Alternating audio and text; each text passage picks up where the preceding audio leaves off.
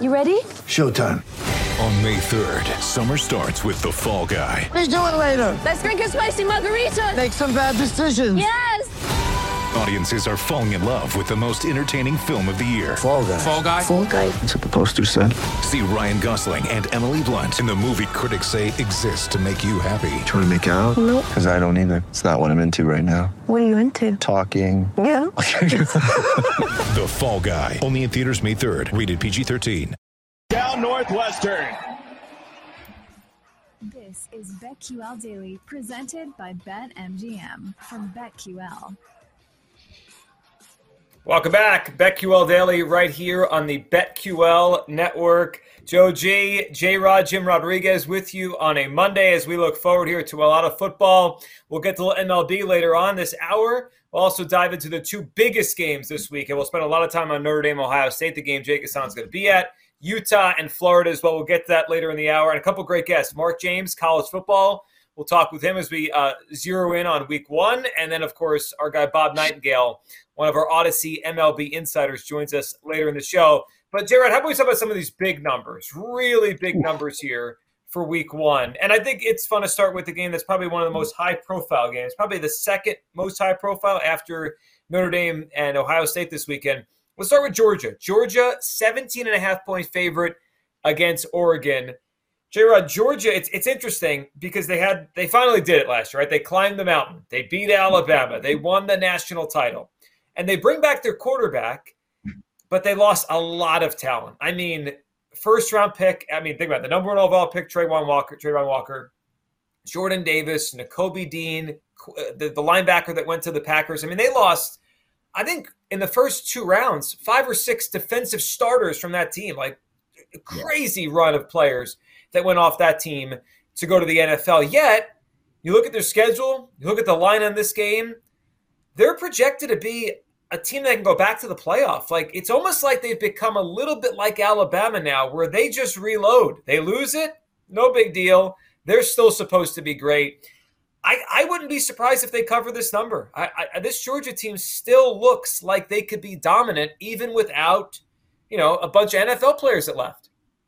Yeah, I mean, any other team, school, organization, whatever, to lose all that talent on one side of the football would be decimated, but it's the old story. Georgia's just reloading, right, as opposed to rebuilding.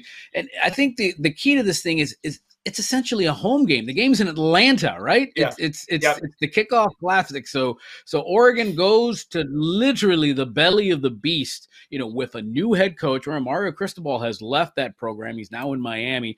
New head coach. Georgia now has another weight around their neck. Now there's only been 2 teams in the football playoff era that have been defending national champions that have not made it back to the playoff the next year. It was Ohio State and then LSU. So Georgia doesn't want to be on that list.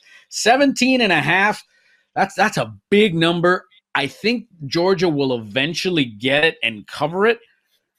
But I love the over 51.5 because at the end of the day, that is a lot of talent that you've lost on defense for Georgia. And I'm sure they've replaced it, but Oregon can still score. Georgia can definitely score. 51.5, I love that play as an over. 17.5, I will begrudgingly take Georgia laying the 17.5, but I am all in on that over 51.5. It's a home game. Yeah. You're right. So two angles I think are really interesting in this game. One, you mentioned the home game factor. The game's in Atlanta. And two, Dan Lanning is the new head coach over at Oregon. Dan Lanning was a defensive coordinator of Georgia for the last 3 years. This is always fun, like when a coach leaves a program and then faces them. Now, I mean, he knows this team as well as anybody, not named Kirby Smart. So I'm interested early in this game, what can he cook up against Stetson Bennett, right? He practiced against him every day. I mean, he's seen every throw the Georgia quarterback has made his entire collegiate career. I think your angle is the right one. I actually might look to play Oregon in the first half. I could see it being closer in the first half, and then talent takes over, and they eventually cover in a higher scoring game the way you kind of laid it out over the number, but maybe they finish it and they win by 20 or whatever. But I wouldn't be shocked if early in this game, Oregon gives Georgia a little trouble because he knows, I mean, their former defensive coordinator is the Oregon coach now. I think that's an advantage for them. Absolutely. And I would love to see, getting even deeper in the weeds, Joji, what the first quarter total would be. Because I would almost love to take whatever that number is, maybe even take an under, if it's 10, if it's 12, if it's 13 and a half, maybe take an under, because that Oregon defense is going to come out fired up. I think eventually the ship will right and Georgia will pull away, but I'd love to see a first quarter total, first half spread to see what that goes out to. That may be something to ride with Oregon and maybe even take an under.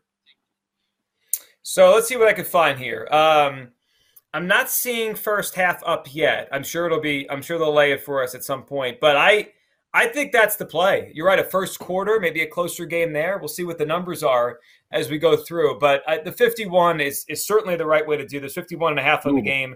We're together on that. And then I think Georgia finds a way late in this game to cover it. All right, let's jump to Michigan. Michigan, 27.5-point favorites here, week 1 against Colorado State. Boy, that's a lot of points. We're talking about 4 touchdowns here in this one. And the story here, of course, we mentioned earlier that we're going to see a different quarterback week 1 versus week 2 with Michigan. Now, this could go one of two ways. The quarterback here for Michigan could feel pressure, like I've got to play great, otherwise the guy next week's going to take my job. Or he could feel like, hey, whatever, I'm not playing next week anyway. Let's just go out there, beat a bad team. Like it's we'll see how this plays for Harbaugh. But we know here it's going to be a different quarterback next week, really no matter what happens in this game.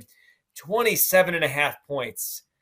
Michigan coming off of a dominant year last year. The only thing I worry about with 27.5 points, J-Rod, is late in the game, is Michigan just running the ball? If they're up 24, are they trying to score again?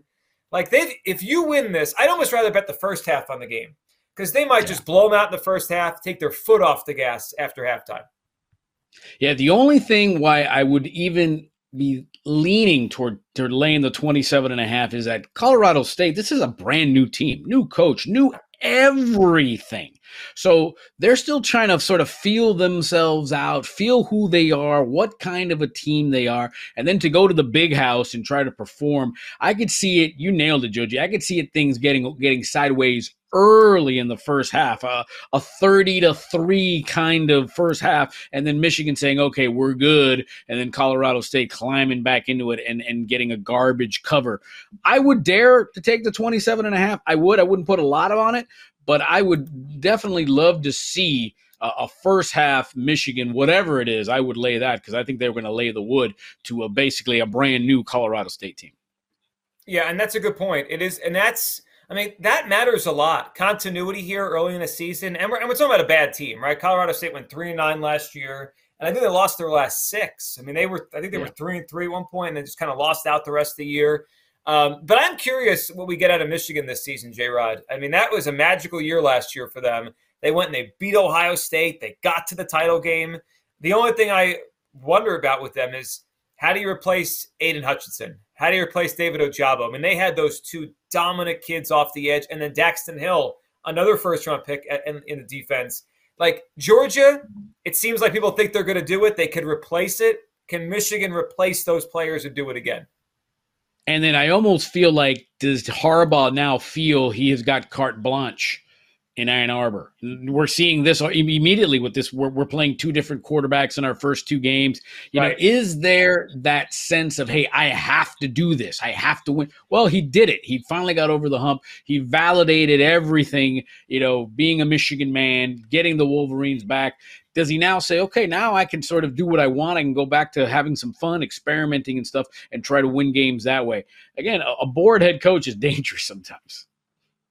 A good point. And it's crazy when you think about it, because 2 years ago, maybe even the beginning of last year, like, there were real thoughts he could get fired. I mean, he took the pay cut during the pandemic, and now it's like no one's firing Jim Harbaugh at Michigan. I mean, I actually think we've underrated the job he's done there. You look at his winning percentage, what he's done compared to the coaches before he got there. I mean, Michigan had a run there, J-Rod, around from the end of Lloyd Carr until Harbaugh got there. I mean, Brady Hoke was there. I mean, they had a lot of nonsense going on at Michigan for about 15 years. And all of a sudden, he's took them, to 2 college football playoffs? I mean, he's been great there. And yet, until last year, it's like no one really respected, because he hadn't beaten Ohio State yet. Right. Michigan was where Nebraska and Texas are now until Harbaugh got there. and he turned them around. And I think because of that, now he can walk around there. And now I think there are some. He sort of gets another free. He gets some parole time. He gets some. Okay, you had a bad year. Oh, you tried something. Well, okay, hey, it's Harbaugh. It's Harbaugh. I think he gets another. He gets a longer leash yet again, and he's earned it. All right, let's hit this one next, the Alabama game, because I saw something on Saturday that I said we got to bring this up. So it's Alabama. They're laying 39.5 points to Utah State. Now, this will be Utah State's second game. They played this past weekend. They played UConn. They beat them 31-20, but it wasn't easy against a terrible UConn program. J-Rod, I was looking in the crowd at this game, and there was someone in the Utah State crowd with a "We Want Bama" sign. Now, it's hilarious. They got themselves on TV. It's funny. Do they really want Bama? They just struggled to beat UConn, and now they get Bama. We're looking at 34.5 on the number right now in this game. Utah State has got nearly 2 million reasons to want Alabama. That's how much they're getting paid to play, to go to Tuscaloosa and play the Tide. Listen, the number actually went down. It started at 41. So the number's gone down. I as crazy as it seems, I think Utah State covers, not because they're that good. I just think it's a big number, and I think Saban's going to do the same thing now. Now there's an ex-Alabama player that's playing for Utah State, so maybe there's that little, oh, you left us, you're going to go there. Let me remind you, and then we're going to run it up on you. And Saban's not afraid to run up the score, but I just think that's a lot of points. Utah State is not going to be competitive in the game. I think Alabama is going to take that fourth quarter off, and they might be able to. Utah State might be able to cover. I think I'm going to take Utah State in the points. It's interesting when you look at the numbers coming in here in terms of the bets. 98% of the money on Alabama, 84% of the bets on the Crimson Tide. But the number shifted. You said it. The number has shifted. This was in the 40s, low 40s, and now we're at 34.5 at BetMGM. So, that's a different kind of number there. Here's my thought on how this thing plays out. I just wonder if late in the game, similar to the Georgia game, or similar to Michigan, does Saban take his foot off the gas, right? That's part of it. And then the other thing with Utah State is, although they didn't play great, J-Rod, they played a game already, right? They got a game they got a game under their belt. They got some kinks out. I think that helps them. Now, what's better, rest, not rest? But I think it helps them that they got some kinks out last week against UConn. They're going to lose. They're going to get beat by 4 touchdowns. But I wouldn't be shocked if this is more of a 4 or 5 touchdown game rather than a 6 or 7 touchdown game on Saturday. Yeah, I mean, this feels like a 45-13 kind of game, where they just get it underneath there. Again, it has nothing to do with Alabama. It has nothing to do with Utah State. That's just a big number, man. I get it. They're trying to get us to bet the Utah side of it, and I think I will. When you're getting that many points, and the total on the game is 62.5. 62.5. That is a gigantic number for week one. That I don't think we get to. Whew. 61. Alabama's going to run the ball the whole second half. They're going to get in, get out, get a win, not get any of their starters hurt. My thing is this: we know Alabama can get into the 40s, but can Utah State get into the 20s? That against Alabama, that'll be the question. That's why I don't think 61 is doable.